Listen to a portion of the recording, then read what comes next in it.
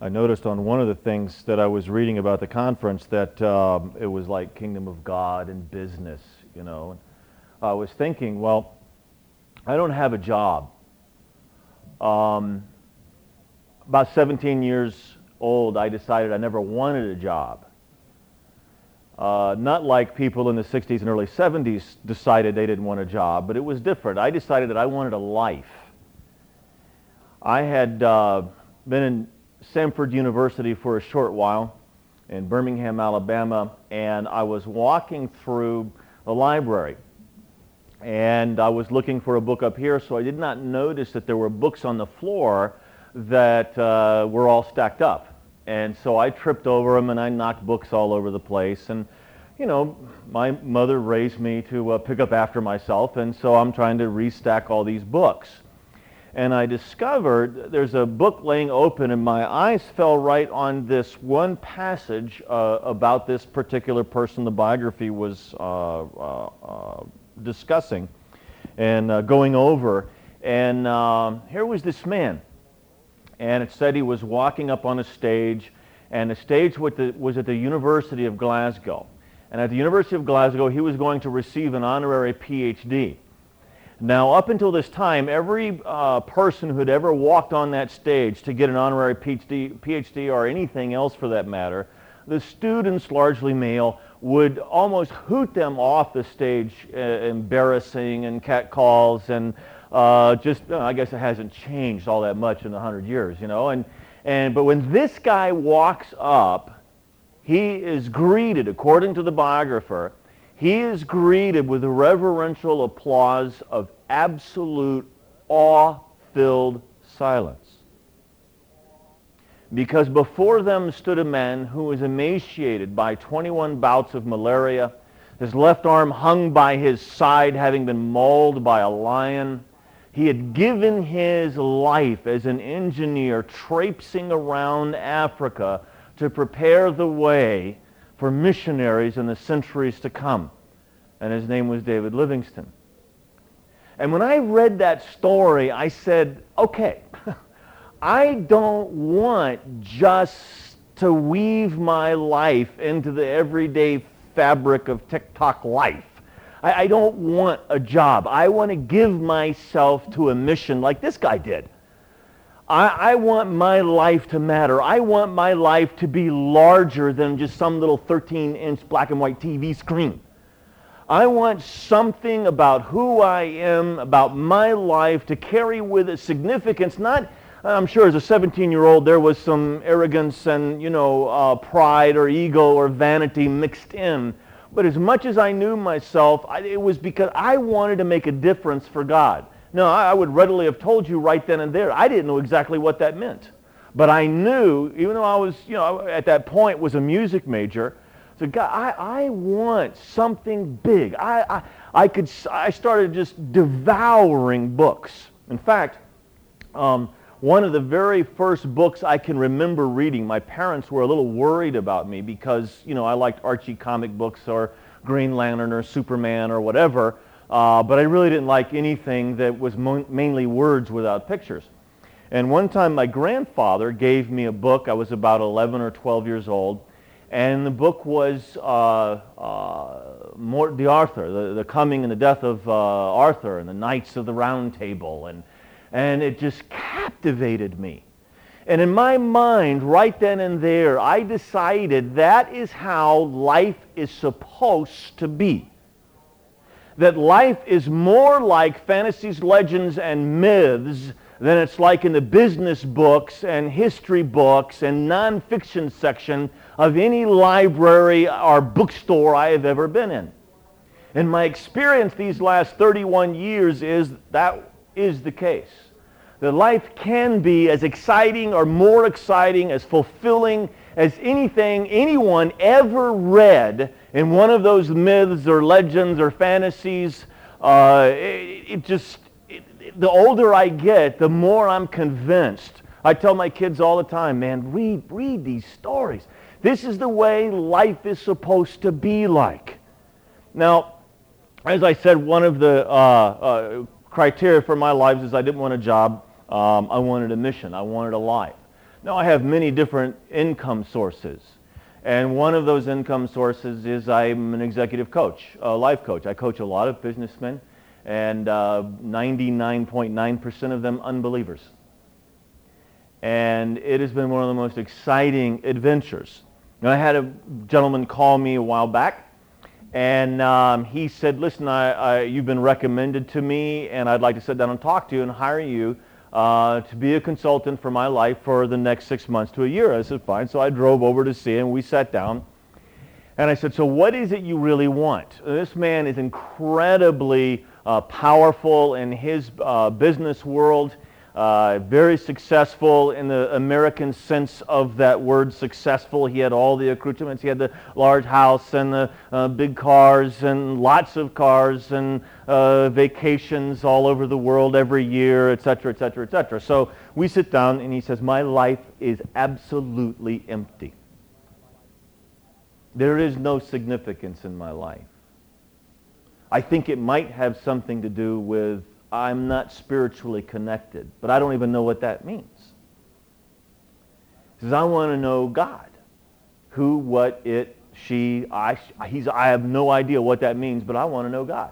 Now, this guy's going to pay me a lot of money to do what actually I would do almost for free. This is a great country. But my experience with almost all of the men and women I've coached over the last few years is exactly what he just said. There is no sense of mission. You walk into a business. The lady behind the counter says, yeah, what do you want? The manager walks by you as if you're invisible. A teacher stands up in a classroom and talks as if there's a vacuum, or at least if she's totally clueless that anybody's there. You would have no idea that she or he had any concept of exciting, motivating people toward the vision of their discipline. Wherever you go, something seems to be lacking. Now, I want to go back to this metaphor of fantasies and legends and myths. In my life, the greatest so-called preachers and teachers have been the storytellers. For me, I've learned far more about God and life from Melville or C.S. Lewis or Tolkien or Shakespeare or you name them than I've done from a lot of places where I've gone to church, sad to say. There has been something about these guys and the way they tell stories and what they communicated in their stories, especially when it came for me with fantasies and myths and with legends, especially fantasy. C.S. Lewis said, one of the strengths, if you will, one of the advantages of reading a good fantasy is not escape, okay? One of the advantages is that it takes away the veil of familiarity.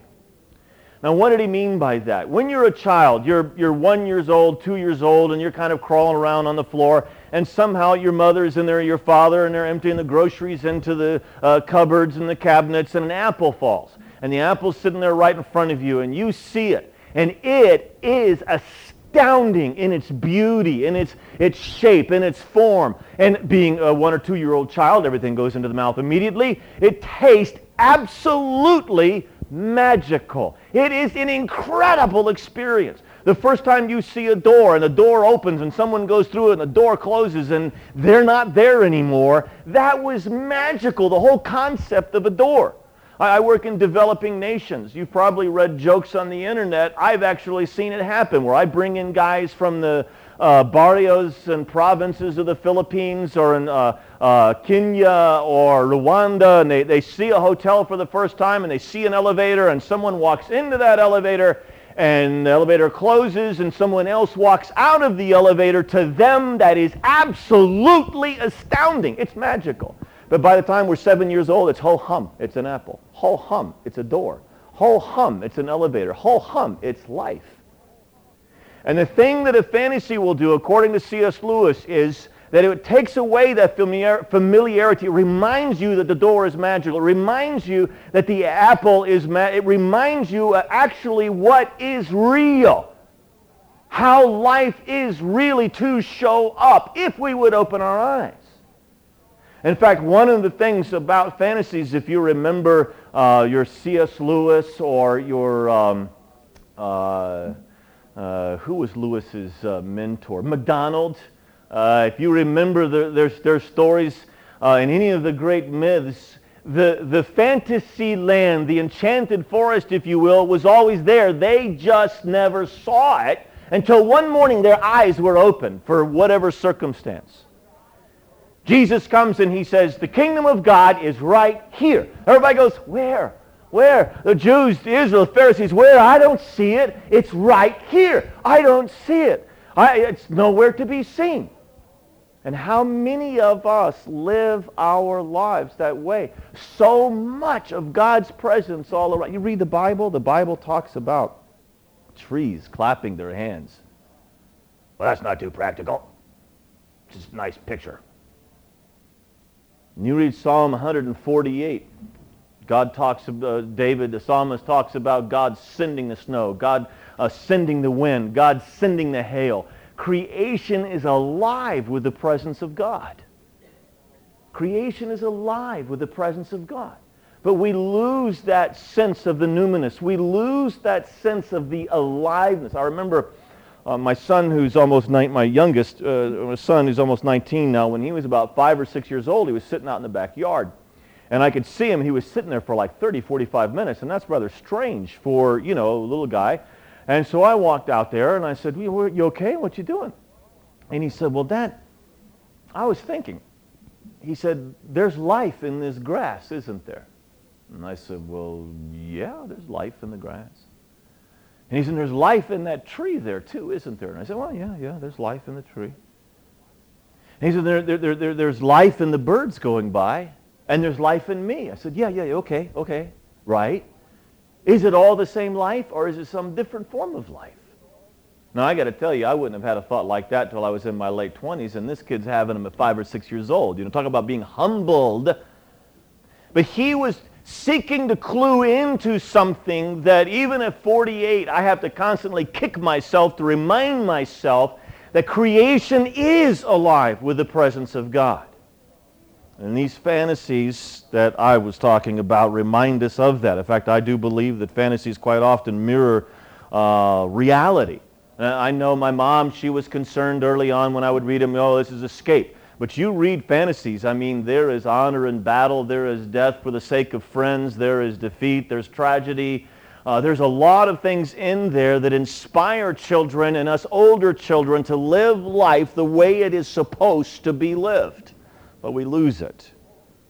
We can regain it in one small way by reading such stories.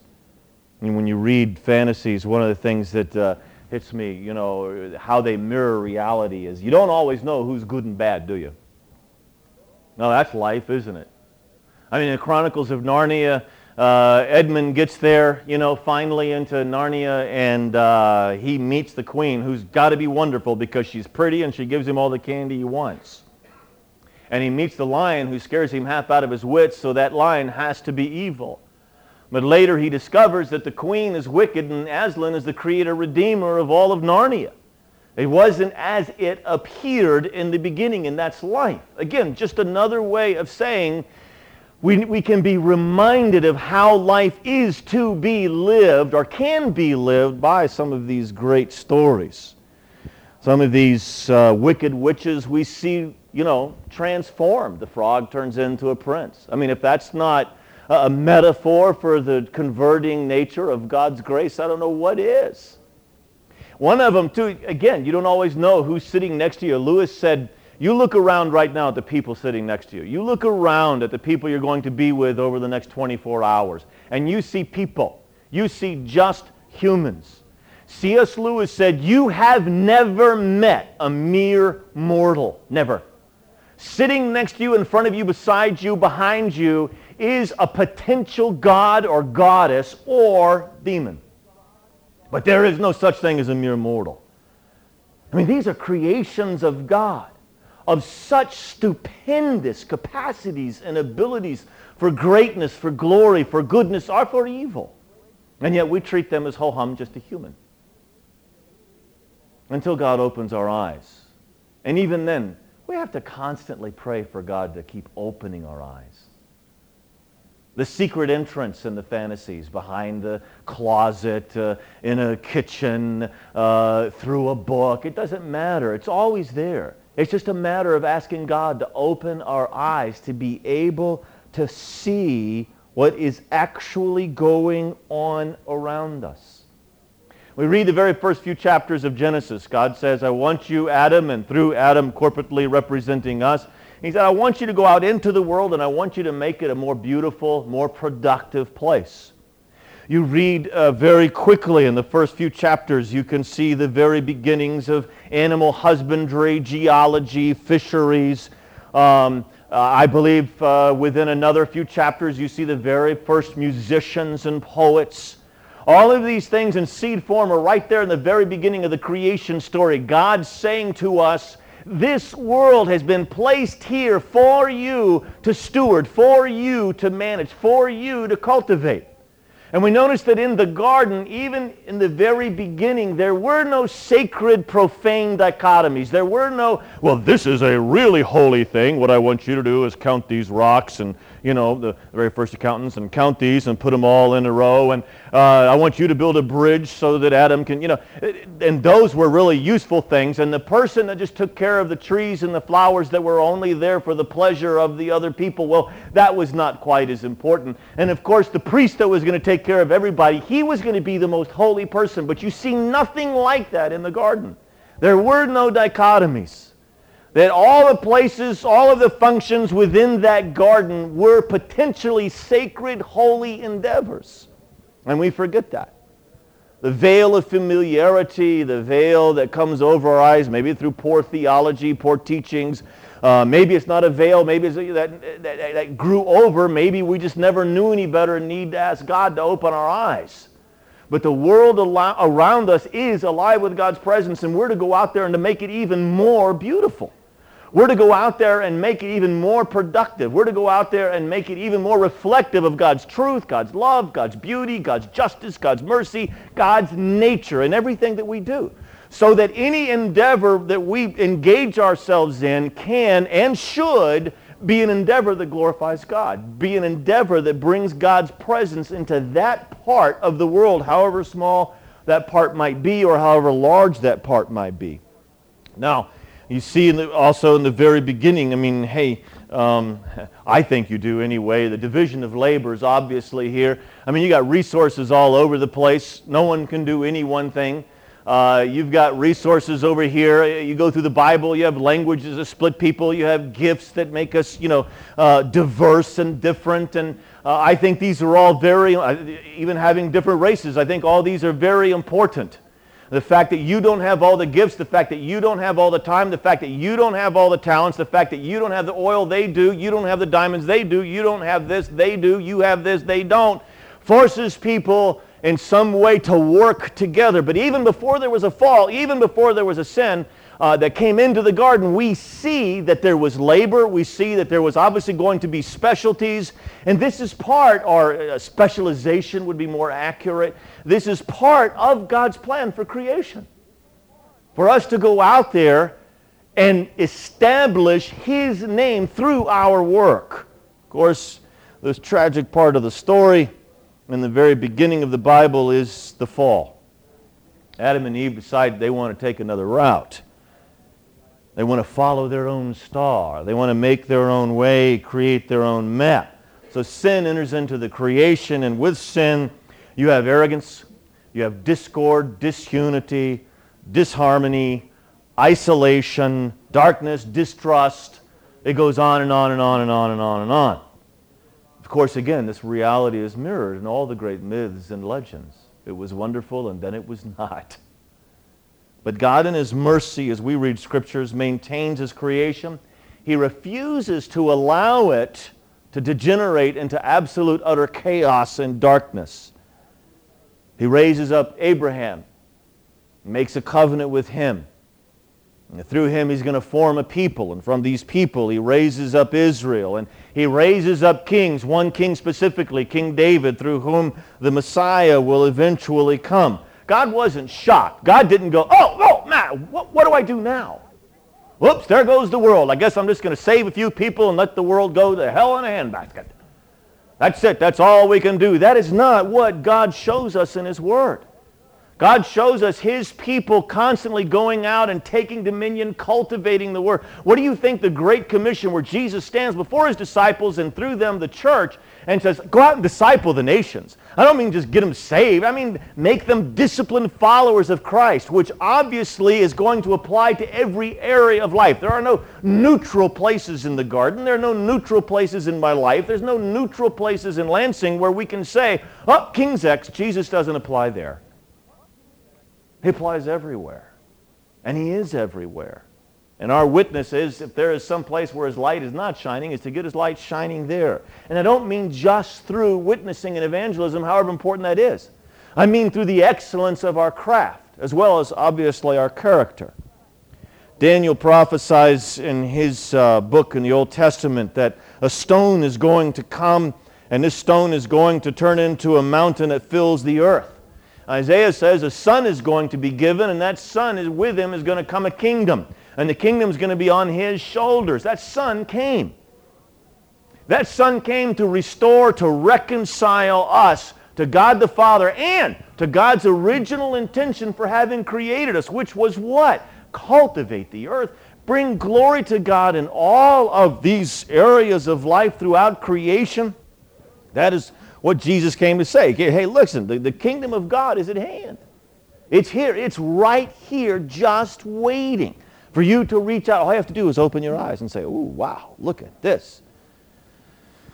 Now, Jesus said that some of you standing here are not going to die until you see the kingdom coming with power.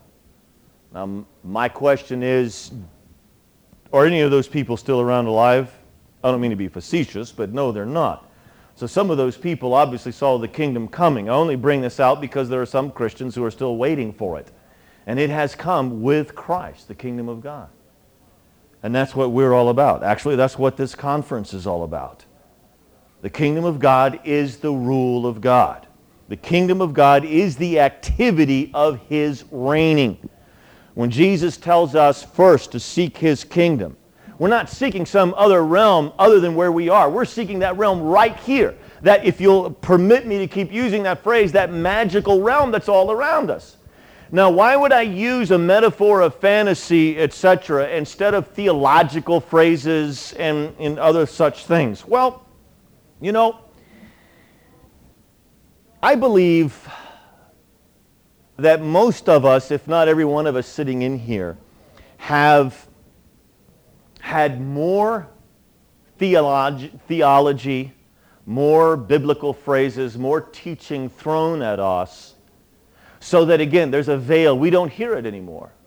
We hear God's this, God's that, God's kingdom, God's around us, God's alive, yada, yada, yada, yada, yada. You know, but we don't hear it anymore. And so I'm constantly seeking to find ways of coming in through a back door or under a radar or pulling away the veil of familiarity and saying, okay, let's see if we can hear it this way. Instead of using a lot of theological phrases, let's go back and go over the fantasy, the myths, the legends that we grew up with that said life is miraculous. The person sitting next to you is a miraculous creation. The mission that is potentially yours, if you'll reach out and take it, is astounding in its significance and what it can do. And even if that mission at this point of your life is to raise 3 little children, that is also astoundingly significant for what comes after when we leave. The ability to shape and form people whose souls are going to live forever. The ability to shape and form and love and introduce to God and the ways of God and give them an understanding of what God's called them to do in this earth. That is astounding. It's not just changing diapers and, chasing rugrats and cleaning, noses. And it has incredible significance. But we, again, forget because of the veil of familiarity that comes over. All my life I've used the analogy, or if you will, the metaphor of the Knights of the Round Table, knights and ladies of Camelot, as how I perceive Christianity, how it should be lived. That's how I see it. That's how I believe we should be perceived, if you will. No, I don't mean literally, but insofar as there should be something about Christians that are so alive with the presence of God and character, and if you will, saltiness or leaven or light, to use biblical metaphors, that people are astounded. I was at a fundraising event last year, and I was raising money for Sudan and some work that I have there, and just speaking to a group of people for a short time, and I have no idea what I said or what I did, but I spoke for just maybe 10 or 15 minutes, and I stepped down off of the stage, and the meeting was over, and a little girl about 8 or 9 years old runs up to me, and she said, "Dr. Wilson, could I ask you a question?" And I said, "Well, yeah," and she motioned for me to kneel down, so I knelt down and thought, "Oh, this is really going to be private, and, I'm going to be careful here and make sure, it's all, the sanctity of the confessional." And she said, "Are you a Jedi Knight?" And I said, "Excuse me? Are you a Jedi Knight?" And I said, "Shh." She ran out of the building. I knew it. Now, I have no idea what she was seeing or thinking, okay? My point is that there should be something about us like that the world thinks, what is it that these people have? Not, "Oh, look how they kill each other," or, "Oh, look how they argue with each other," or, "Oh, look how they sit around and talk theology while people are starving to death all around them." Or they should be seen by people who are honestly seeking. I understand no matter what we do, some people don't want to see and will not see. I got that, I understand that. But there are many people who are searching and looking for the kinds of people that will make them thirsty for the sort of faith in Christianity that we're supposed to be exhibiting, demonstrating, and declaring to the world around us. And that's the kind of Christianity that I want to exhibit and declare. I was flying home from the West Coast a while back, and it had been a long 2 days. I had a hotel room that I never saw. That's how busy I was. And I couldn't wait to get to that plane, because from San Francisco to Atlanta, I was going to sleep. And I get on the plane, I sit down real quick, and I'm getting all adjusted, and I'm waiting for that thing to take off. And as soon as that bell goes off, ding, shoo, I'm back and gone. So the door's just about closed. One man runs on, and immediately I could tell, how do you know these things? I don't know. He's going to sit next to me. I mean, there was an empty seat, and sure enough, he walks over and sits down. Good-looking guy, about 35 years old, Armani suit, nice Italian shoes, presidential Rolex, real spiffy, kind of a, Van Nuys-looking guy. And so he sits down, and we kind of, just nod, and the plane takes off and say anything. And the plane's off, that bell goes off, my seat goes all the way back, and all of a sudden there's this face over me, and he says, "Hi there, have you been washed in the blood?" I said, "Excuse me?" He said, "Hi there, have you been washed in the blood?" And I said, "Has this worked for you in the past?" And he said, "Excuse me." I said, "I mean, do sinners repent and convert and come to Christ with this, come on, that you've just used with me?" "Well, no, because sinners resist God." And I said, "Well, maybe it's not a resisting God. Maybe you're just nauseating. Maybe they just got grossed out." I mean, people today don't understand those metaphors. They're clueless. They think the guy with the rainbow hair at the Oakland Raiders games that holds up John 3:16, they think that's some code to mom. They have no idea that's a scripture, much less what it stands for. I said, "Now tell me, does this work?" "It's not going to work. Sinners resist God." And I'm sitting there thinking, there's this concept about Christianity. See, I believe when a person's eyes are open to the King and his kingdom, that one of the ways we know the King is reigning within, all right, just speaking of individuals at this point, is that they become more fully human, not less. We use the phrase holiness. It's a wonderful biblical word, all right? But it is freighted and packed with a lot of weird ideas, like Charlton Heston doing Moses and walking 3 inches above the ground and having no earthly concerns, no chocolate mess kind of Christianity. And certainly we become disembodied angels, and that is not the message of Christianity. That is not the message of the kingdom. Christians are out there becoming more human in ways that no one else can be human. One of the things that concerns people that are out, witnessing and sharing Christ is the kind of fruit that they produce. I would say, I don't care who they are, Assemblies of God to Roman Catholic to Eastern Orthodox to Baptist to Methodist, they want to produce a particular kind of fruit. All I can say is I want to produce humans. I mean, let me tell you something. I'm being a bit facetious here, but when my children were young and still at home in young teenage years, one of the things my wife and I prayed, okay, we can hold off on Christian. We will stand just if they would be human. Right? It's like, okay, if they could just learn. Now, it's actually backwards. I think that obviously without Christ there's that level of humanity, but to be more fully human takes Christ. But somehow we have this image of Christianity that is weird, that is not biblical, and not even rooted in historical understanding of Christianity. And that's what we're here this weekend to look at.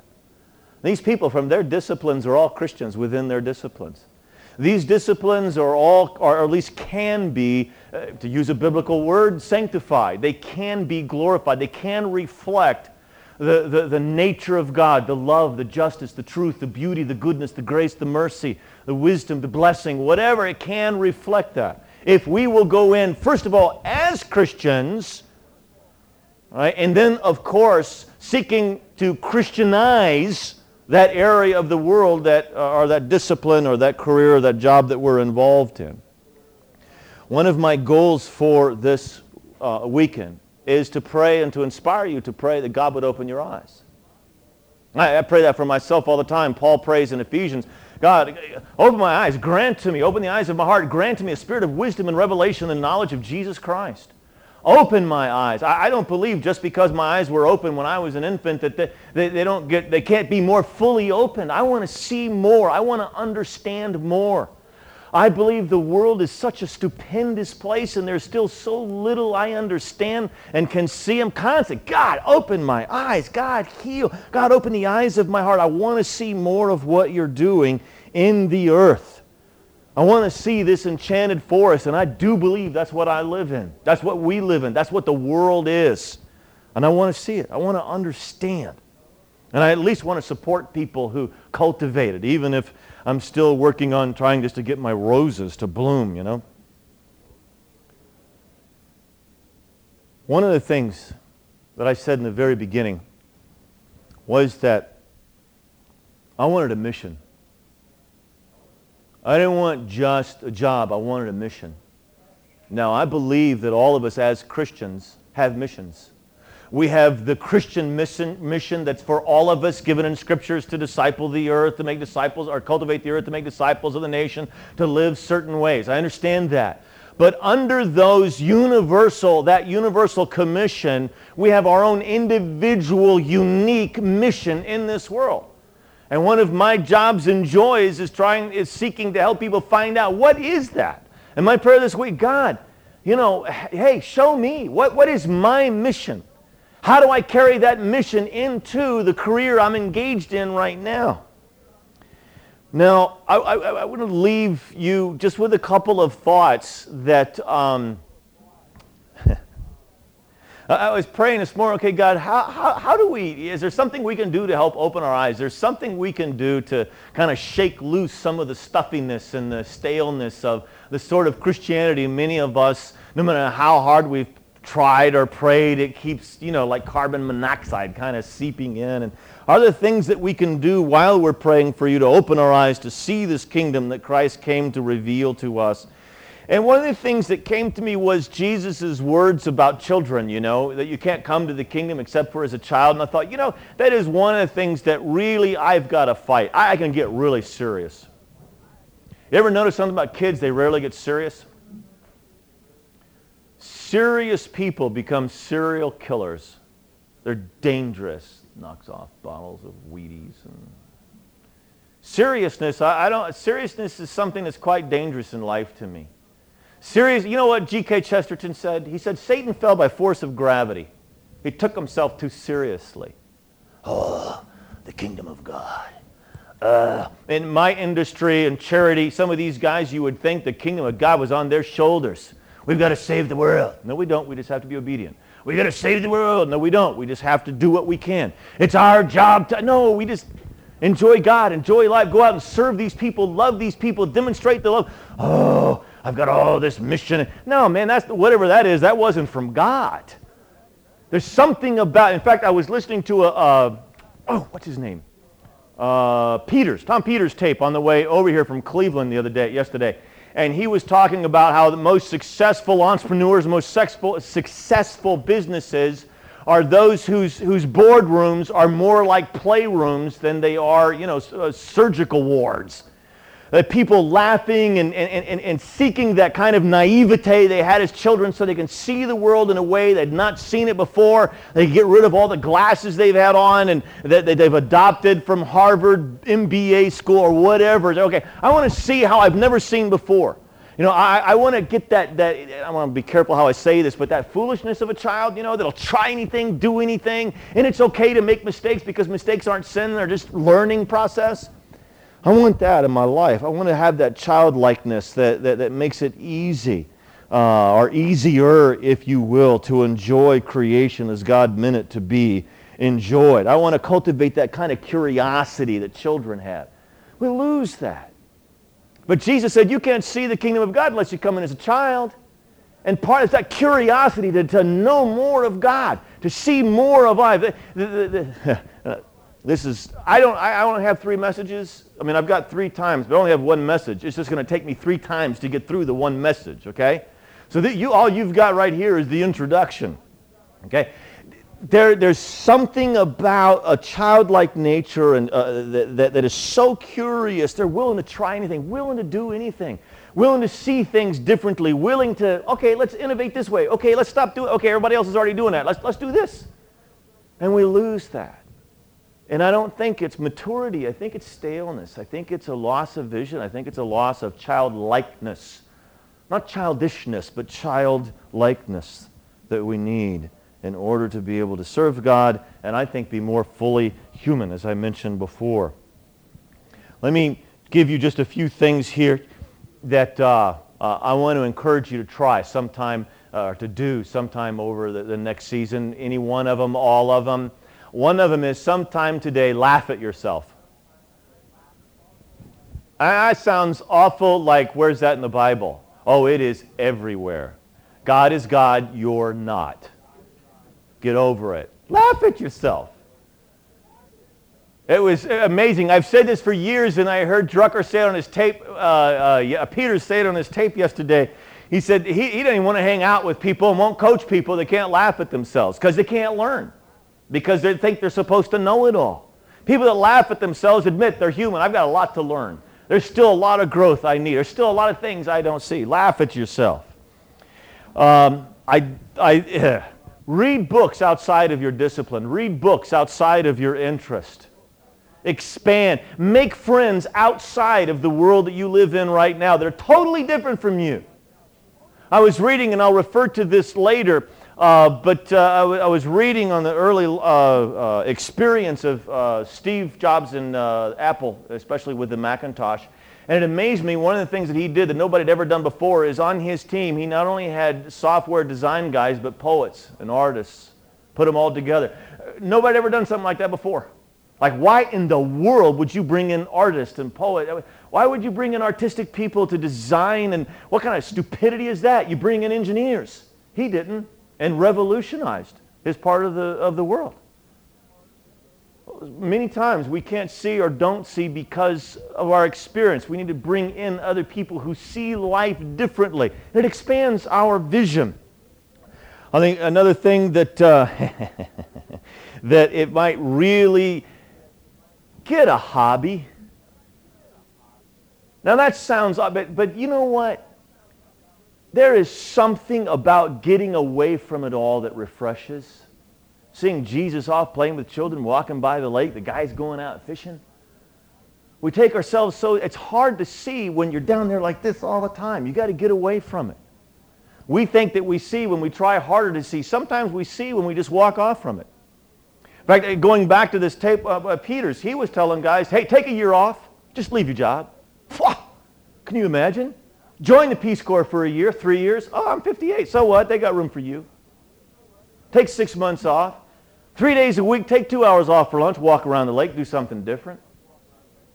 Why? Because A, it makes us more fully human, but B, in doing that, in relaxing ourselves, it makes us more open on this unconscious level. It makes us more, it's like we just let it go. We stop focusing on all this stuff. We just enjoy ourselves and enjoy whatever is at hand. And it is amazing what God does in those moments. If nothing else, just the rejuvenation makes us more productive, which again makes us more, gives us a greater capacity for glorifying God. The world around us is alive. The kingdom is all around us. My faith, my belief, my theology, and I'd be glad to read you the scriptures. This morning, many of you took communion in your churches. According to the Bible, when you did that, you were also taking communion with the church triumphant, that there were angels all around you rejoicing. That metaphorically, if not in reality, Christ himself, the Lamb of God, is on the throne and the church is having this formal worship service before the King. There are angels and archangels and seraphim, and there's the church militant all around the world and the church triumphant. And it is absolutely stupendous what is really going on. And we walk out and go, ho-hum, another service. Who are the Cubs playing today? What? We walk out and say, well, I didn't feel God. I didn't see God. Well, open your eyes. Open the eyes of your heart. The kingdom of God has come, is coming. And it is an incredible vision, an incredible experience. And it takes the most mundane or so-called mundane task and turns them into the most significant missions imaginable. So now, we'll get into the real message. Next time. Thank you.